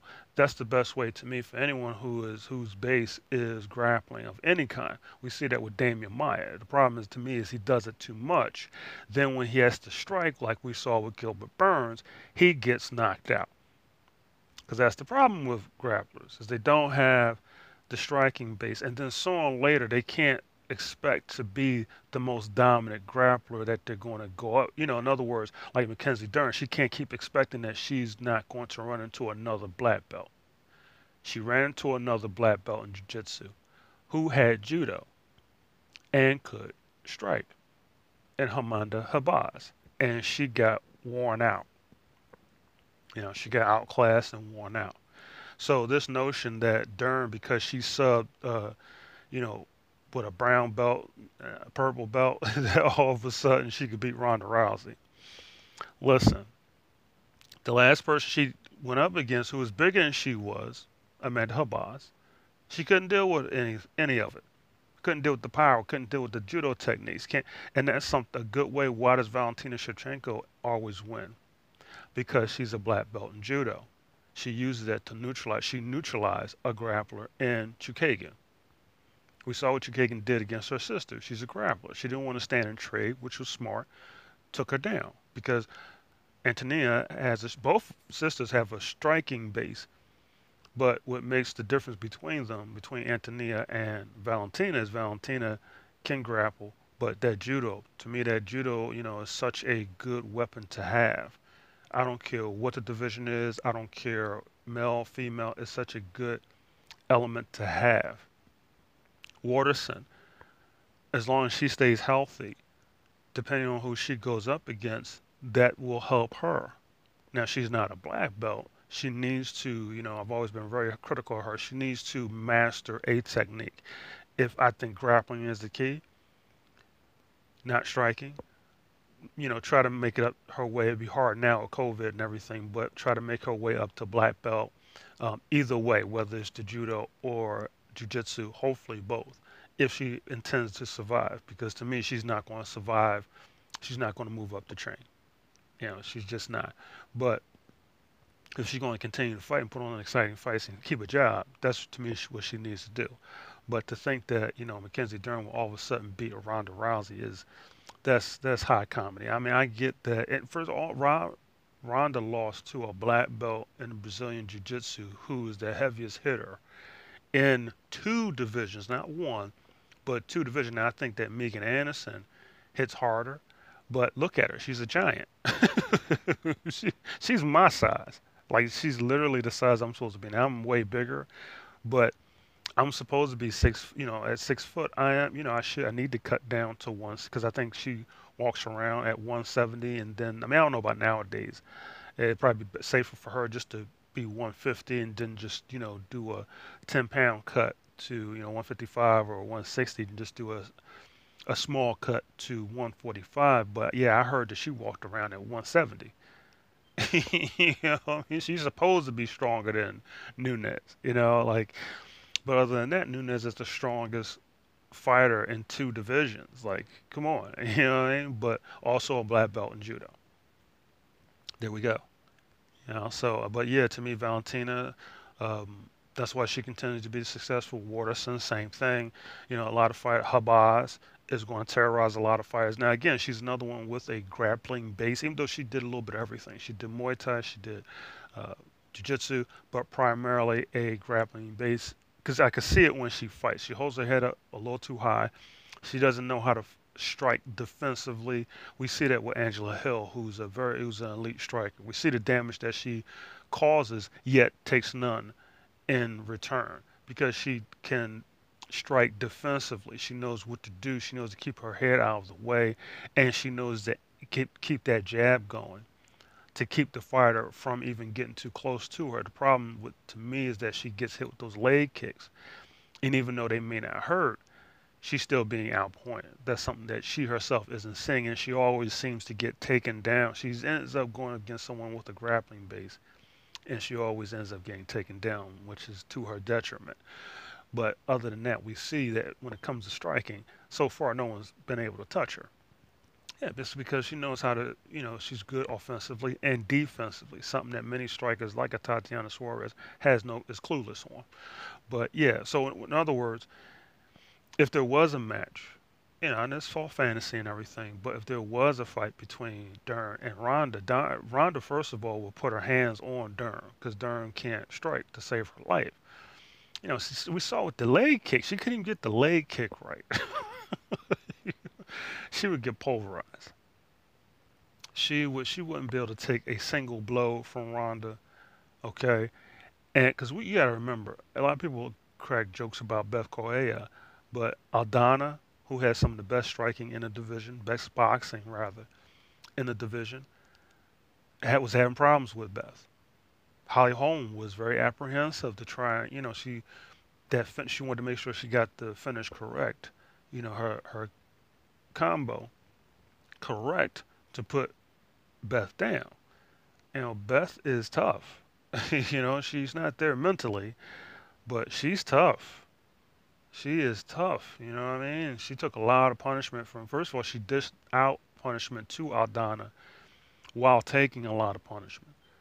You know what I mean? So she may not have been there all the. To me, it was just a mental thing with her as far as the striking goes. But for Ronda to put her away wasn't necessarily a farce or anything like that. And she got finished by a boxer with 20 years of experience, who was a kickboxer and a more MMA champ before she walked into the UFC. She got finished by a woman who's the strongest striker in the division, who's a black belt in both judo and jiu-jitsu. I don't see what a clinch would have made a difference. People still yelling that to this day. It wouldn't have made a difference. Clinch and do what? She's not a Muay Thai fighter. GDR, when she clinched, things happen. But Ronda, what was she going to clinch for? And take who down? A judo fighter who's a judo black belt like herself? Come on, now stop that. It's casuals, man. Stop it. So yeah, I just get off the trains, man. Folks are hopping on these trains. Get off the trains. Get off the Habash train. Get off the Durham train. Enjoy them while they're here. Will they make it up the chain? I could see Habas skipping a line. I could see Dern skipping a line. But right now, Dern has kind of been steadily fighting certain fighters. They're not quick to push her after she got outclassed by Habas. Why? Will she beat a Generoba? No. She's a black belt, and also now she's not as high level as Dern is. But come on now, Dern can't strike to save her life. She's one punch away. Again, the Luke Rockhold example, and even Chris Weidman, the example. And the part of the reason why I dismissed what this kid was saying, because they themselves got knocked out by grapplers. Yoel Romero is one of the best wrestlers in the UFC, not just in that division, even though he doesn't use his wrestling. Still, why would you wrestle him though? You see what I'm saying? Like, why would you grapple with someone who is a high level grappler? You don't do it. So he gets in there as two grapplers, which usually happens. Two grapplers get in there, they usually end up striking because they don't want to go to the ground against each other, because one doesn't want to end up learning that they're not as good as the other. Okay, end up getting knocked out because they really don't have the striking. Like Israel Adesanya, like a even Zhang Wei Li in her division, because that's the division I'm discussing. So might as well stick with the ladies. Valentina Shevchenko.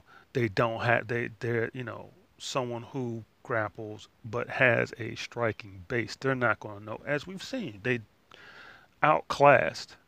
It makes sense that Zhang Wei Li will have problems with the Joanna Jacek because striking base versus striking base. Muay Thai fighter versus former Muay Thai champion.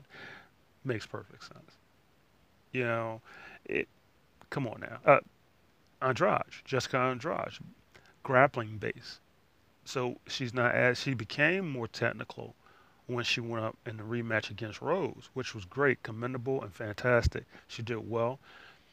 But when she didn't have that when she went up against Zhang Wei Li, she also no one could understand just what Zhang could do except for hardcores like myself who watched her before she got into the UFC.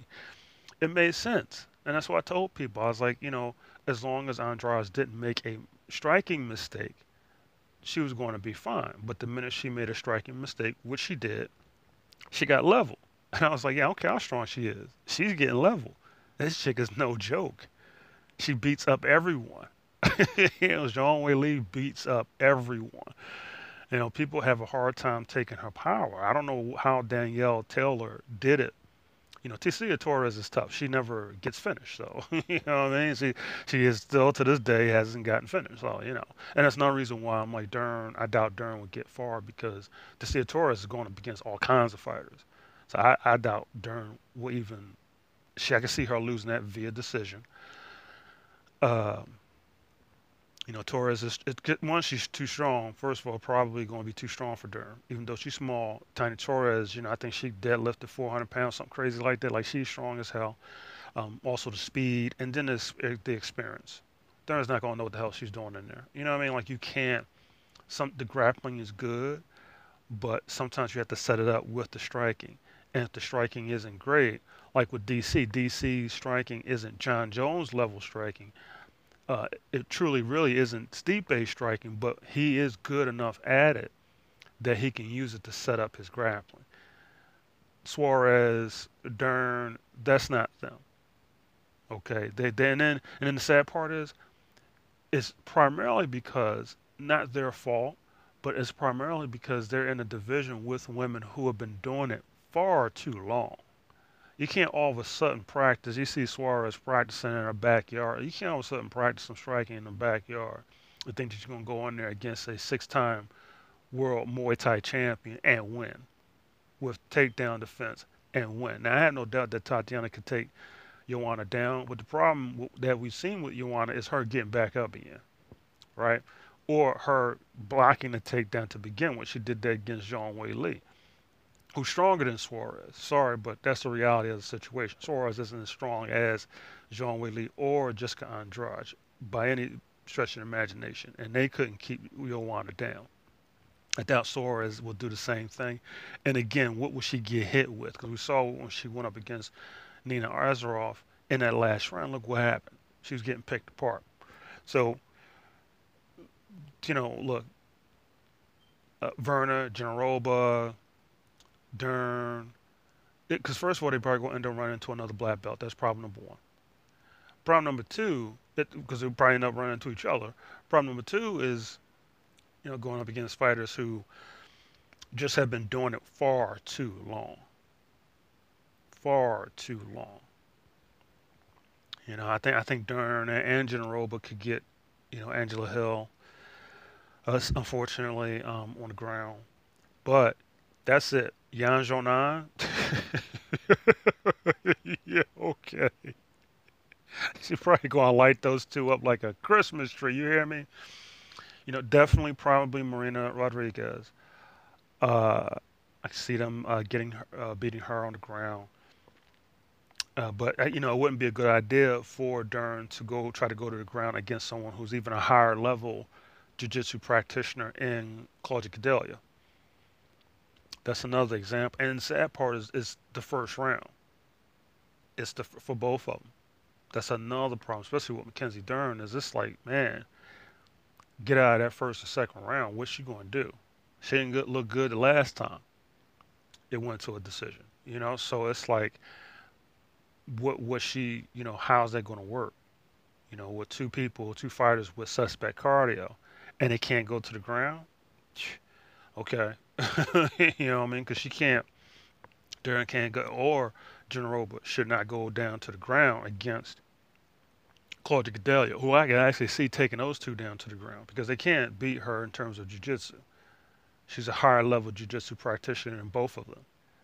So that's what I'm saying. Like and then trying to go to the ground against Magnum, they would get knocked out before the fight even. First of all, they get knocked out as soon as the fight started. That's problem number one. Problem number two, trying to just drag her down to the ground. I wouldn't do that. She's entirely too strong. You know what I mean? It's no. So we'll see how things play out, um, particularly in that division. But yeah, it's laughable to think that Dern would beat Ronda. It's not that. She would get killed by. She's a bantamweight, a 5'7". Dern is 5'4". Okay, a chubby 125er who cuts down. Hey, to her credit, has been making 115. Made 115 on the nose this time around. So credit to her. You know what I mean? But yeah, to face off against a bantamweight. 5'7", the size difference. Okay, she couldn't deal with someone who's 5'5". She's gonna deal with someone who's 5'7". Ronda would kill that chick. Okay, especially if all she can do is work the ground. Ronda would no. And if anything, she with that kind of power, she probably would end up getting Dern in an armbar. Dern is good when she's off doing well, offensive, offensive grappling. But defensively, that's a whole different story when she gets in trouble. You know what I mean? She really hasn't been, against a Hannah Cipher as a purple belt, if she is actually a purple belt. You know what I mean? Like, come on now. That's not a problem for someone like a Dern. But when the fact of the matter is, they're probably pushing her slow because when she went in there against another black belt, she failed. She failed miserably. Had no clue what she was doing in there. So I mean, and yeah, she couldn't deal with one black belt. How the hell is she going to stop it? She couldn't deal with one black belt in judo. How the hell is she going to deal with someone who's in the Olympics? Stop it. Stop it. But yeah, hop off that Mackenzie Dern train. She subbed fighters who were under her in terms of her jiu-jitsu. When she went up against someone who's legit, she failed. She's going to fail going forward. You hop off that train. She is going to be a gatekeeper. That's just the way it is. Because that division, as I keep telling people, it's entirely two stacked. You still got Kay Hansen in there. Now she's not on Dern's level. She would get subbed by Dern, but that's someone who could give the other fighters problems. But yeah, I don't. And again, like I said, Yan Jonan will probably beat all of these women moving forward. I think that Claudia Gadelia is the one person who get her on the ground and get a submission. But that's it. That's it. And will she make the? But the thing is, will she use striking to set up the grappling? Will she just go ahead and charge in for the takedown like Generoba did against Herrick, or will she set up with the striking? Because if so, she's getting brutalized. To me, no one in that division should try to trade punches with Yan Xiaonan. It hasn't worked so far. And Angela Hill, as we've seen, she's one of the best strikers in the division, and she couldn't do too much against Yan Xiaonan. A lot of people say, "Oh no, she was robbed." No, she was not. She lost. Okay, she lost. But yeah, that's it. I just had to get on that rant and just kind of slow folks down, like get off that hype train.